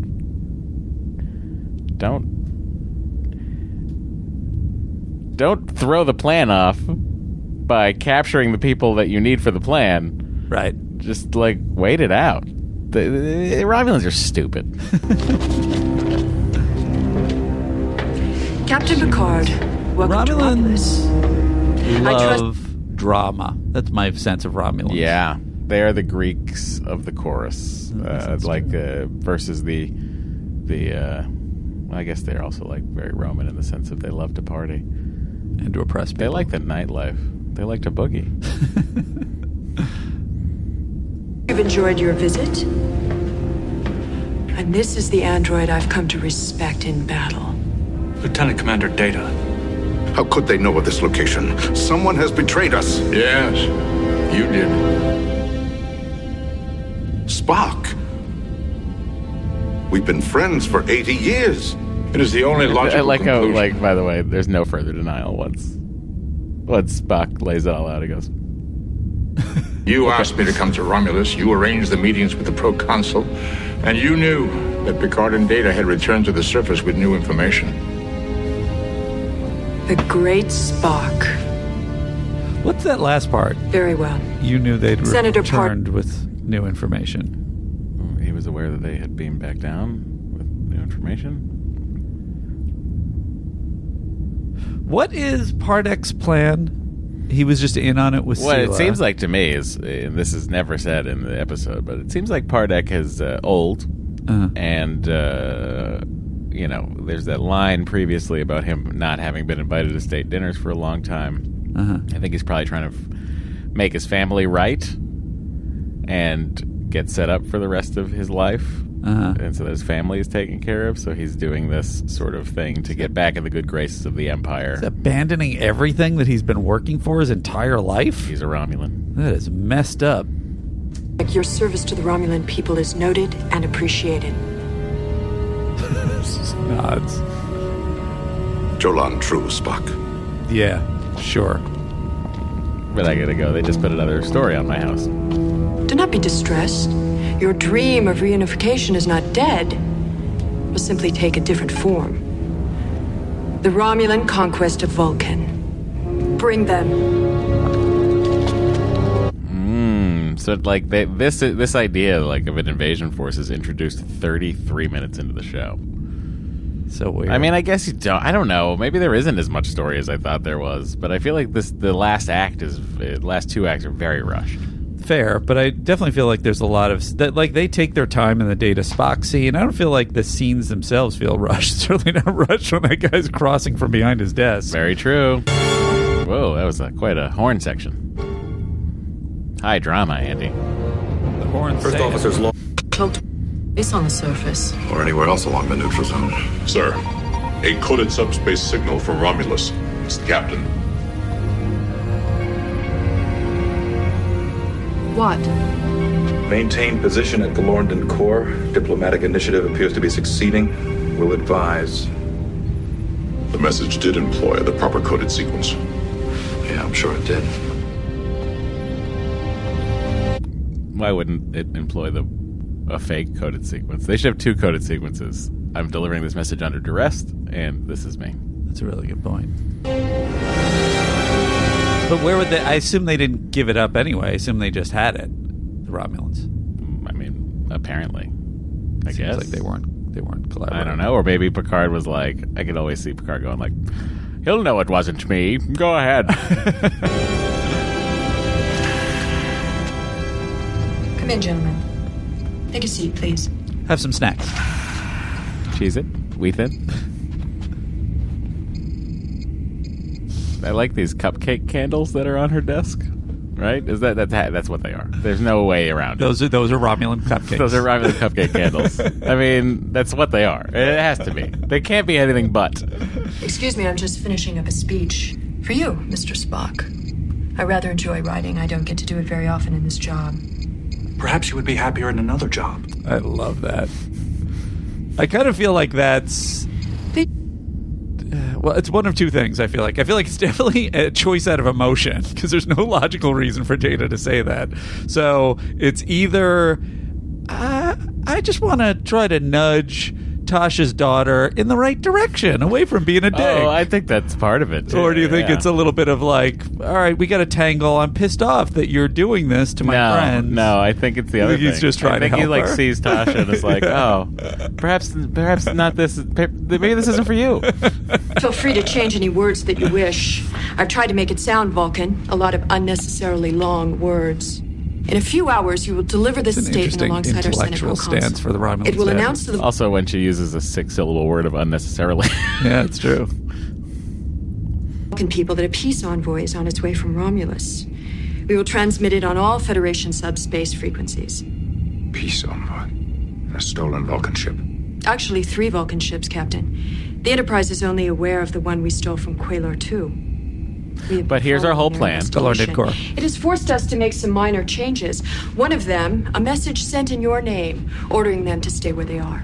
The moment those Vulcan ships enter the neutral zone, the Enterprise will move to intercept. In that event, the Enterprise will be given more important matters to attend to. In the meantime, Ambassador Spock will be telling his people to welcome the peace envoy. And when they do, our forces will seize control before anyone realizes what has happened. It's going to be done. You seriously believe that the Federation will not immediately intervene? Of course it will. And we're fully prepared for it. But we will be there, entrenched. And it will be very difficult to get us out once we are. Reunification will become a fact of life. This seems like a terrible plan. Why? Well, because it's like you're sending 3 ships. Well, that's the part I don't understand. To a planet. Right. A founding Federation planet. And it's aren't the Vulcans kind of badasses? They kind of lay them out. And also, in this... like, they're going to have, not only will there be, I'm sure there's Federation ships in orbit of Vulcan. It's one of the founding Federation planets. But even that I agree with. But even independent of that, they're playing the Vulcans like they're these mamby-pamby pacifists. Yeah. Nothing against pacifists. Good people, probably the right way of life. Them, except that you're mamby-pambies. What is the etymology of mamby-pamby? Where does that come from? I don't know. It's a good question. It's got to be somehow horribly racist that we're still saying it as people. Mamby-pamby. I hope not. Get the paddy wagon. I apologize officially if it is. But whatever the case, I feel like the Vulcans are badasses. And they're playing them. And then, what is it, 2,000 troops? They got it's like impossible into the center of Vulcan. I feel like that's not going to really cut it. I mean, they do have that warbird that decloaks, but the second that thing decloaks, it's maybe that's the thing. They're just going to strafe the planet, I hate the arrogant. Kick the shit out of it, and then but it's also down. like you don't need a Trojan horse. You're the Romulans. You have 1,000 cloaked ships you could roll up to a planet with. Well, I assume that there are all sorts of alerts and stuff, so that by the time they got to Vulcan, then the Federation would already have you can't detect them returning. Oh, good point. It's like you don't need these 3 Vulcan That's ships. Such a good point. What are you trying to do? Why? Just fucking decloak 70 ships and level the city, and then go down and entrench yourselves. You dum-dums. So true. Oh, that is a huge gaping hole. Very well. Cupcake? It's a candle. Computer holographic program, Spock 1. It's also kind of funny in this advantage scene. of holographic sampling during the last few How days. mad she is that Spock doesn't agree to it. It's like, come on, you had to know the Vulcan wasn't going to agree to it. Well, that's why she made this hologram Spock. 3 Vulcan Yeah, but she's ships pissed off. crossing the neutral zone. It does 2 things. It says this speech and tells her she's doing a good job. These ships carry the future. You are of the really Romulan exceptional and at your Vulcan job. You should find a way to be more creative, though. Perhaps a writing job of sorts. Is this amazing? This technology they got fucking holodecks, and they got fake people in holodecks. What about it? I don't know. It just seems like she's presenting this like, how about this? I can fake an image of you talking. Again, maybe they don't know that there's holodecks all over Enterprise, all over Federation starships. Secret. Yeah. Sir, sensors are picking up 3 vessels crossing the neutral zone. Vulcan ships. Vulcan. What's the heading, Mr. Worf? 143, Mark 012. That would put them on a course to Vulcan. They don't seem to be in any hurry. They're only moving at warp 1, Commander. Worf, What a signal bunch them on of subspace, jackasses. request their status. Geordi, see if you can tell if it's one of the ships that we've been looking for. They say they are escorting a peace envoy from Romulus to Vulcan. They request we monitor Federation subspace channels. Ambassador Spock will be making an announcement shortly. Perhaps his reunification talks were successful. Geordi? Maybe you could sense something. I don't know. Probably not. What do you think? What do you think? Poor Troy. Oh my goodness. Hit the button. Why is the button not working? Uh-oh. SpaghettiOs. And it's seized up real bad. Look at how handsome Michael Dorn looks without his makeup. Oh, in the I was like, Andy's in full makeup. Like a little box on the side. Bad news, Andy. For the Toros. My computer has crashed. That was a Bad News Bears reference. Shit, it really has. Reboot it. No. Oh, I got it up and running. Thank God. I'll keep checking. Most professional podcasts would edit that moment, but not us. I was looking up namby-pamby for Andy. Intercept, sir. The captain's orders were to maintain the... I know the captain's orders, Lieutenant. I read that. Classic Worf shutdown.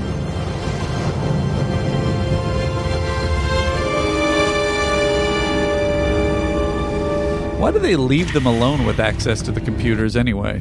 I mean, they probably just had it like set up so they could order drinks or beverages from the replicator. Seems so weird. Namby-pamby is a term for affected, weak, or maudlin speech. Oh, and maudlin speech / verse. It originates from the poem Namby-pamby by Henry Carey. Carey wrote Namby or Namby? As in Nostradamus. Oh, I may have been saying it wrong all these years. Well, I was saying Mamby too. Probably because I just heard you say it. Carey wrote his poem as a satire of Ambrose Phillips and published it in his poems on several occasions. The first publication of Namby-pamby addressed AP, where AP implicated Ambrose Phillips. So it was just nothing racist. It was just a insult hurled at a 17th century politician. We got him. Impossible. There's no way they could have gotten out of this room. That's far enough. I specifically asked that they only make tea. Stay right where you are. Drop your weapons. How did you get in here? Drop your weapons. What a weird detail that they had Data get Riker's hair wrong. Yeah, well, I think that was supposed to be for the audience. That they knew to it's know wrong. that it wasn't them. I wonder why, though. Isn't it better if it's misdirection? You think possibly it is? Although you would assume that it wasn't. Yeah, but also, like, why is his hair different? A joke then happens. Though, I don't think you got Commander Riker's hair quite right. Side note, how would Data have gotten his hair wrong? Exactly. Yeah. Observant in the future, sir. It doesn't matter what you do It now. would be very funny if all three of those Starfleet officers had wacky hairdos. Crazy one and had a like we found out mohawk it was like just this weird like thing in Data's programming that he didn't see hair. Hair blindness. He never saw hair, so it was just always the wackiest fucking hairdo you can imagine. Spock's announcement will be He doesn't know minutes. Picard is bald. Our forces will be on Vulcan before you can alert anyone. There's a thing that happens. Data has a route out. There's not a ton to actually play in this because it's all very. Where is the? I do like the actual message. I think I like Sela more than I like Tasha, and I think it said something bad about me. You like that haircut? Oh, that could because just you be were that. into the Vulcan. Oh, that's woman. true. Yeah, you're into What a weird haircut for Andy to you kinda love like. you love a pixie cut. That's I not do that love a weird. It's a pixie pixie cut. cut. All right, fair. You like manic pixie girls. Yep. I'm afraid we cannot allow you to warn your guards. I don't. But Tim, in my head, I like long flowing hair. But in reality, But in maybe reality, you don't. I think who you knows? should. Maybe you change your focal point, buddy. And Maybe that's it. Maybe That's why you I take can't a swing, find the right person. Take a swing this way, and then all of a sudden you'll be like, Matt, I found her. She's great. We're married. I'd be like, Mazel. It's an actual pixie. Oh no, Andy. I do like how it ends with the On screen. Romulan warbird decloaking alongside the Vulcan ships. Red alert. Pew, pew, pew, pew. Advise the warbird to withdraw from Federation space and tell them to leave the Vulcan ships where they are. The warbird is powering up his forward disruptor array. Ready, phaser. I do want to hear the actual speech. Mr. Worf, any other ships in the vicinity of Dilithium 4? One, sir. A routine archaeological vessel. I'm sure it's not equipped to handle something of this scale, Will. Geordi, any update on the Vulcan She doesn't ships? even have a close-up. I would fucking have loved to have been her that week. Just one scene. Just boom, walk in. That's what I don't know. Say your line in one bit of coverage. And These get are the things F out. that me and Matt can't understand. Having to work jobs where we're there like 14 hours a day. It's just like actors complaining they don't have stuff. It's just like, you got a huge check to work 3 hours. Do you understand that I'm here from first rehearsal to last shot? You're not in every scene. Every sensor display backwards and forwards. If the Romulans altered them, they didn't Only leave it any made it go of it fingerprints. as an actor. I can't tie any of them to the surplus yard. The Vulcan ships have entered Federation space, maintaining low warp. Side Lay a note, new course to Dilithium 4. also, Beverly comes in and tells him about a distress call. Would she have gotten the distress call even if it was a medical distress call? I don't know how medical communiques work. Maybe it is. Maybe that's how that works. Maybe it's like they have like a doctor Facebook group and everyone's in it. Uh-huh. Ooh, there's a medical distress call on the Facebook I'm group. in that area. I'm going to go tell my captain. Comment, we're on our way. Like BRB. Spock of Vulcan. Crying, By laughing. now, Federation sensors are There tracking it 3 is. Vulcan Sensors. ships crossing the neutral zone. These ships carry a Romulan invasion force and must be stopped. I repeat, these ships carry a Romulan. Seems like a Would have been failure. funny if like Picard walked into the shot and said, "It's true, number one." I was wondering why Picard wasn't there. Well, because we're supposed to think that it's the success that they are putting forth. That's why the transmission starts exactly like the hologram does.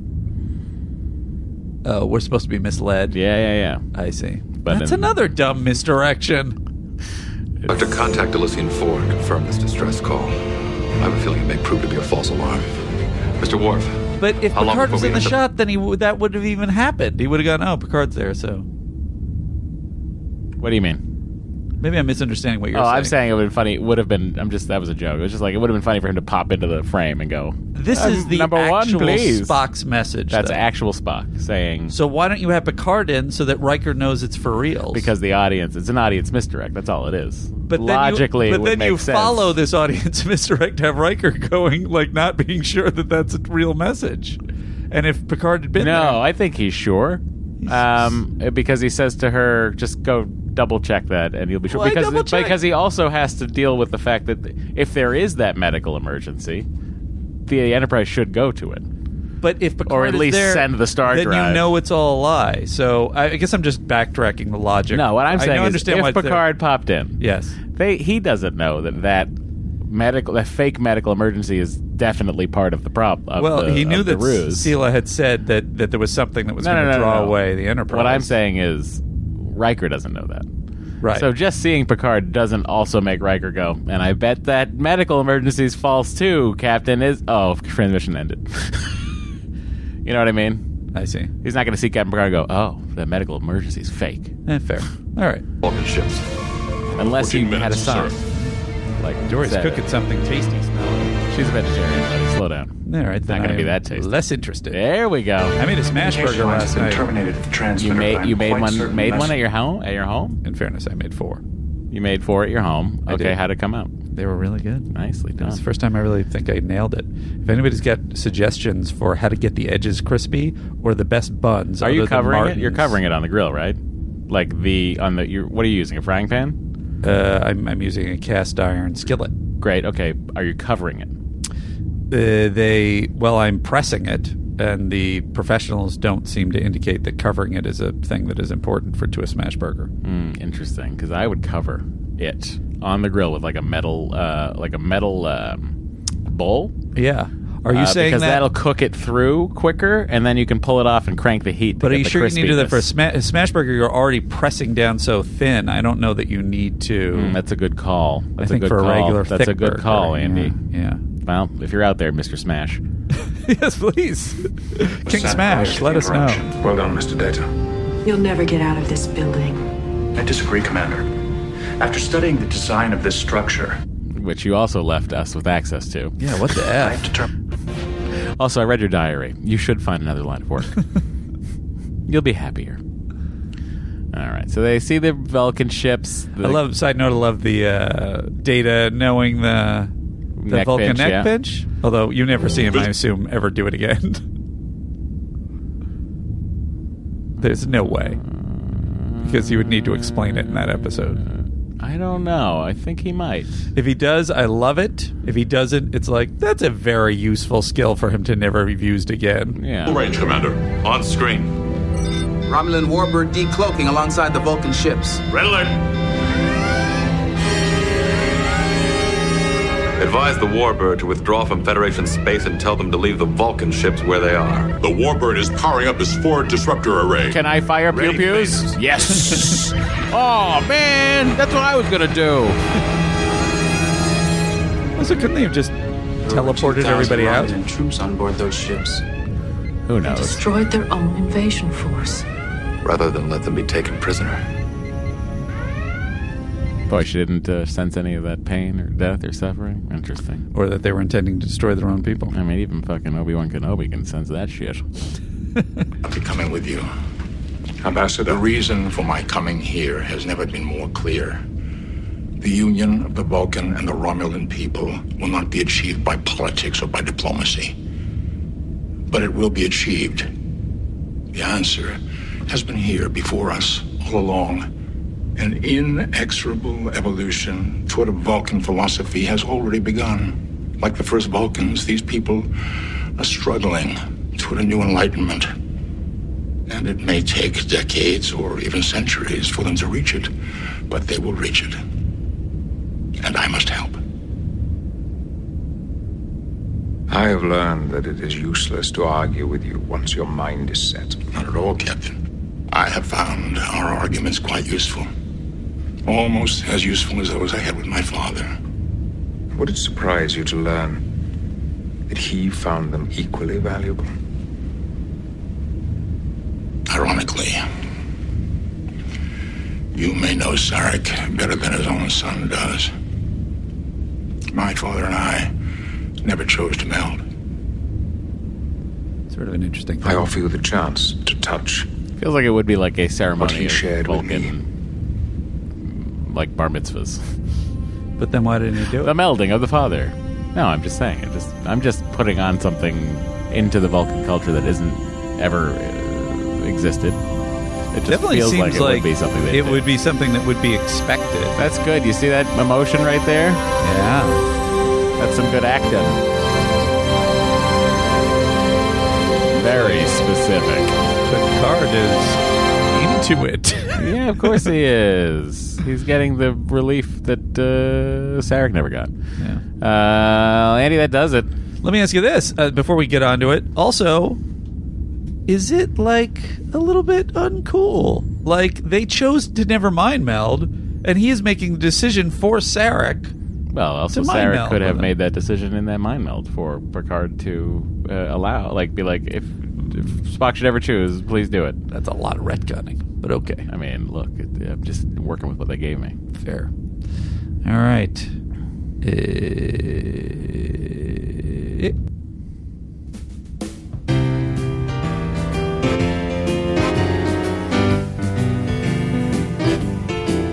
Well, it's the MVC, yeah, the MVC. On the crew? Andy know He's not. who it's gonna be. Will it be Data, Riker, Troy, or Dr. Crusher? Gotta fill the time with something. I mean, he is an ambassador.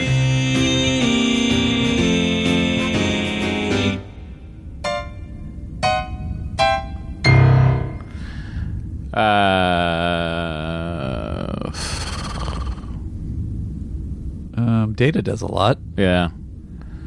Data does the most. He piggybacks that signal. Riker does. He Vulcan neck pinches someone. It's true. Riker does figure out a lot of stuff up on that ship. Yeah. Sure.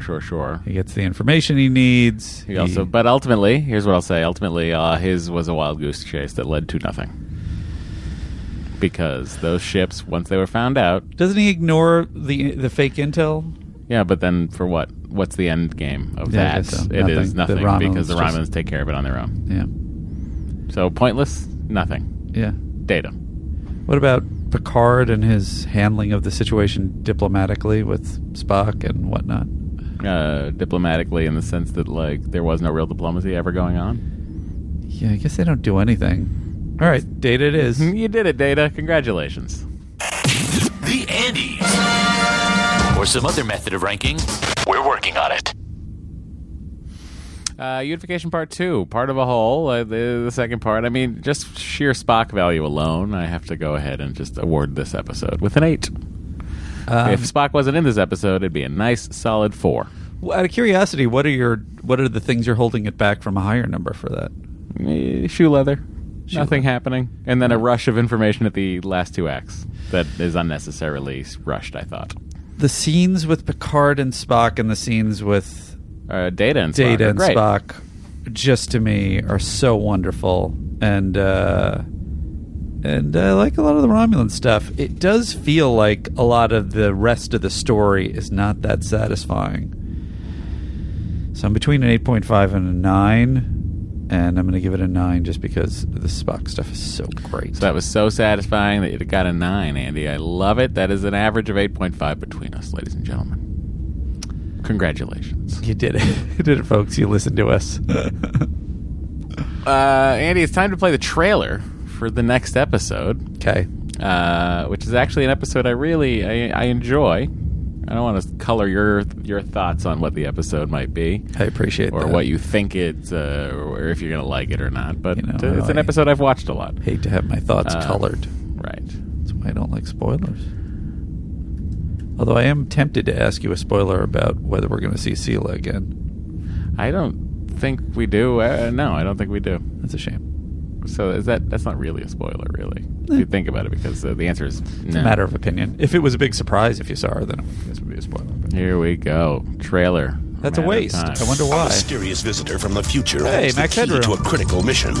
There are 20 million lives down there, and you know what will happen to them. Will he help Picard save a dying planet? Sounds to me like you're trying to manipulate the future. Or watch a risky experiment trigger untold devastation?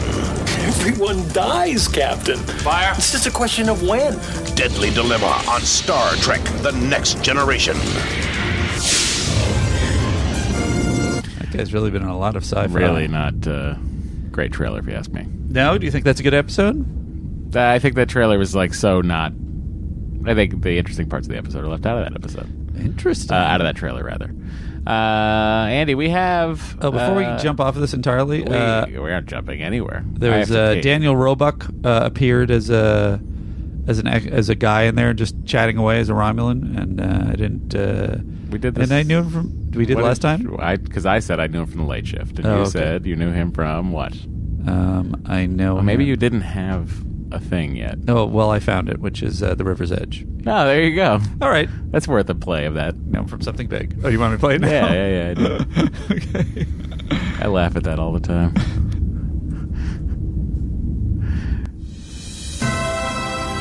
Secunda's claim to fame. I know him from something big. So I had a very Secundian claim to fame. What was it? We were filming with Tim Matheson. Yeah. Ooh. And I was watching Tim Matheson, and I was like, "What is the fucking thing I've seen 1,000 times that he's in that isn't Animal House?" And the answer, Andy Secunda, was a Very Brady sequel. I'm sorry I wasn't on set with him. I would have had a million questions for him. It was Saturday. Yeah. You were on your own set. Fair enough. But Matt and I are in hell, by the way. We're working Saturdays. We're working till all hours. It's not a good time. But my hours, I think you heard about this last week, people who listened to Excellent Adventure, but I sent Andy my hours for this past week, and his response was, "Is that AM to PM?" And I said, "Yep, except for the 12 to 12. That's PM to AM." Cool. All right. So now, ladies and gentlemen, it is time for Andy and I to thank some very special people. And those very special people are patrons of this podcast. They help us ensure that we must record in order to thank them. And without them, quite frankly, I don't know that we would have gotten our shit together enough to record this episode. It's true. So it is time for us to head in to the President's Circle and say a word of thanks. Okay, Andy, so let us now... You have to play the President's Circle theme. I don't know why you're getting your hand away from that control panel. Just so tired of having my hand on this control panel. Well, I mean, it's how else are the doors going to open unless someone around here is hitting the buttons that make the things happen? Oopsie. Oopsie. Oh, boy. Here we go, Andy. Let's just head on back in.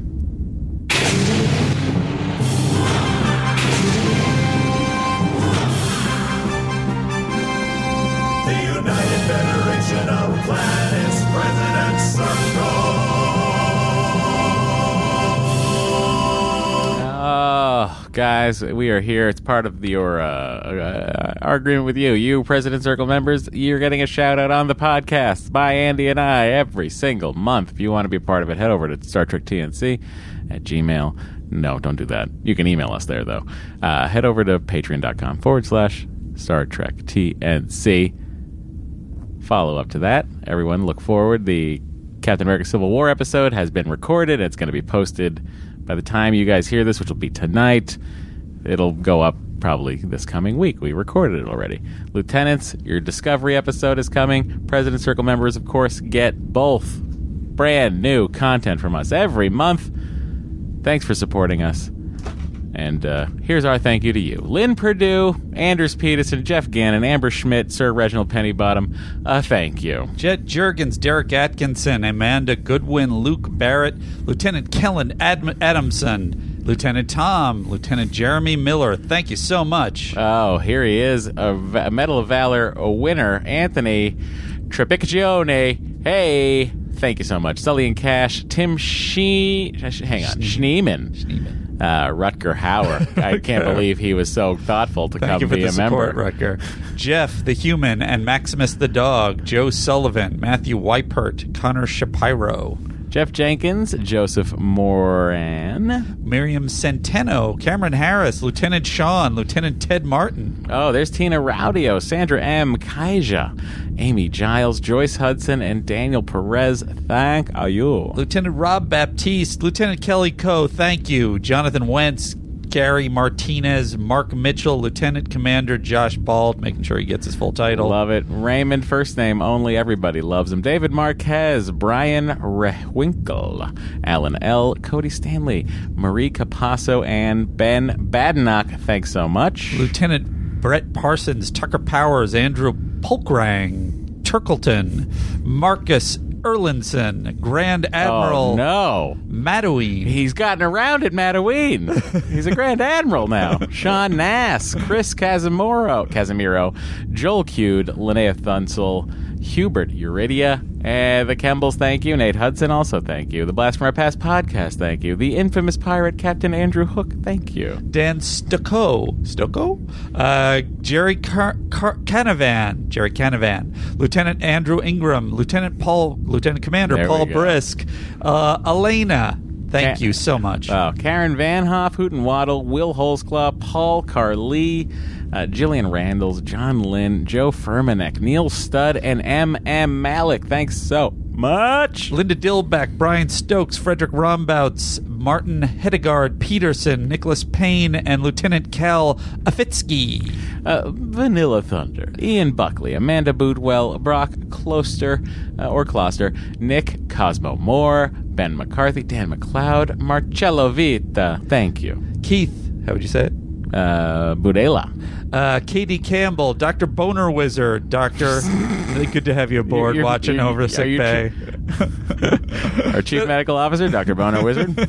Tyler Rosewood, Andrew Prime, Ann Gibson, Cameron DeHoog, Eric Vanover, Tim Shields, Jessica McAnally, Jessica McCannally Linz, Jeff Millies, Elizabeth Simpson, Derek Hawkins, and Christina Peck. Thank you. Eric Griffiths, Brian McDonald, Chris McDQ. There we go. DQ, but fancy. Well, that's great. Nicholas Frost, Command Master Chief Robert Garrison, Julie Phillips, Matt Schaefer, Alexis Bouzier, Sean Russell, Kim Vilsack, Doc Pate, Daniel Stenrod, Kevin of 9, Michael House, CD, Jesse Tuchinski. Hey, Jesse.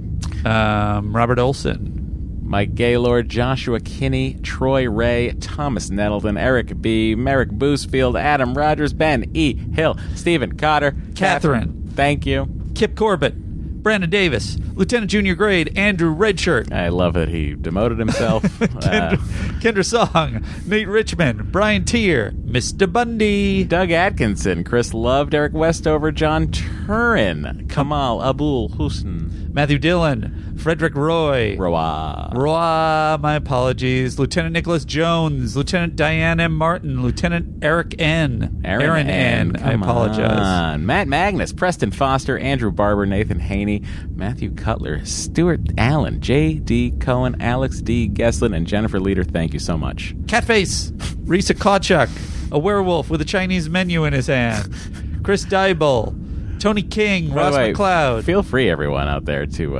write whatever the hell you want in there. We'll read it.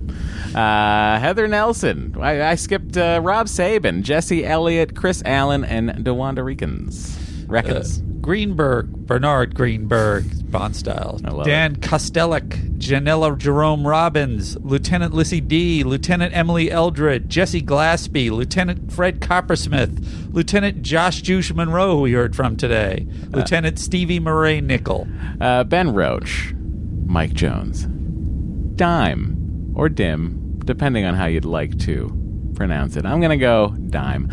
Paul Sharp, Kristen Scalisi, the Goddess of Carbs, Gareth Case, Jonathan Sourshell, Beth Harrington, NCC 1701, Brent Allard, the Enterprise is a member of the President's Circle. It's amazing. Someone named Dude Never. Dude Never. Tim Collins, Carolyn Land, Lieutenant Claire Powells, Lieutenant Skip, Lieutenant Luke Morgan Rowe, Lieutenant Christopher P. Gill, Vincent Neri, Adrian Carter, Daryl, the Animal Noi, Christopher Finagi, Chuck Day, Never Eat Replicated Snow, Yellow Snow, damn it, I fucked it up. Doug Mai, Brandon Callinger, Lieutenant Kyle Thompson, Lieutenant Catherine Novacek, Matthew Tiberius Burns, Adam Zani, Stephen Herman, Jason Sinclair, Jack Cavici, Kelly Newman, Rachel Dylan Snyder, Matthew L. Wendt, Christopher Colbert or Colbert, Ron LeBlanc, Anthony Rideout, and Dan Billing. Thank you very much. Thank you to Andrew Gibson. Thank you to Peter Shern. Thank you to C.C. Sadler, Lieutenant Tom Kelsel, Lieutenant Catherine Shimmons, Robin Larson, Rebecca Shavita, Professor X, Brett Euler, Joe Moore, Darren Dishong. Whoa, I skipped down. Where are we? Darren What Dishong, happened? Angel Rivera III. I feel like every time I get to Angel Rivera III, I feel like has been on the closing or beginning end of many a list for us. And Angel Rivera III, you must be a special person. Such a regal name. Mark Pomprowitz. Andrew Witzel. Oh, sorry. Kvard on Facebook and Instagram. Alison Lampley. Ryan Solo. Barry Wallace. Chris Leopold. Lieutenant Commander Mike Mann. Mindy Fitz. Shriekenar. Brian Hellman. Richard Davis. Chris Nedgewitz. James Baker. William Timmin. Jesse Hendricks. Lieutenant Brett Jarrett. Ryan Sistak, Tom T. Rikerson, Tom Casey, Eric Bond, Stephen Small, Stephen Price, Jan Leppert, Timothy Cullen, and Cody Wappenkamp. Lieutenant Tony Lynn, Lieutenant Glenn Wakely, Lieutenant Sky Wilson, Tim Siebel, Colin McKeon. I've always said Siebel. I know that's why he's written it. Tim Siebel. Thank you so much. Robert Denton. You said Kate Lee M.? Possibly, but we're saying it again. Now we're saying it again. And then, of course, we have to say, stop, wait, hold on a second. I think I just sharted. It's interesting that one should be last. I love that it's last. Ladies and gentlemen, thank you so much. So head on over there. There's plenty of content. You join now, you'll have access to all those previous posts, so you can catch up on the Marvel Cinematic Universe, Iron Man through Captain America Civil War. It's all there. First 10 episodes of Discovery, a bunch of episodes of The Orville. It's a lot of content. If you're missing us, get it over there. Andy, I believe it is time for us to beam into space and have a man tell everyone how to contact us. I look forward to it. Am I correct? That is what's happening. That is what is happening. Here we go.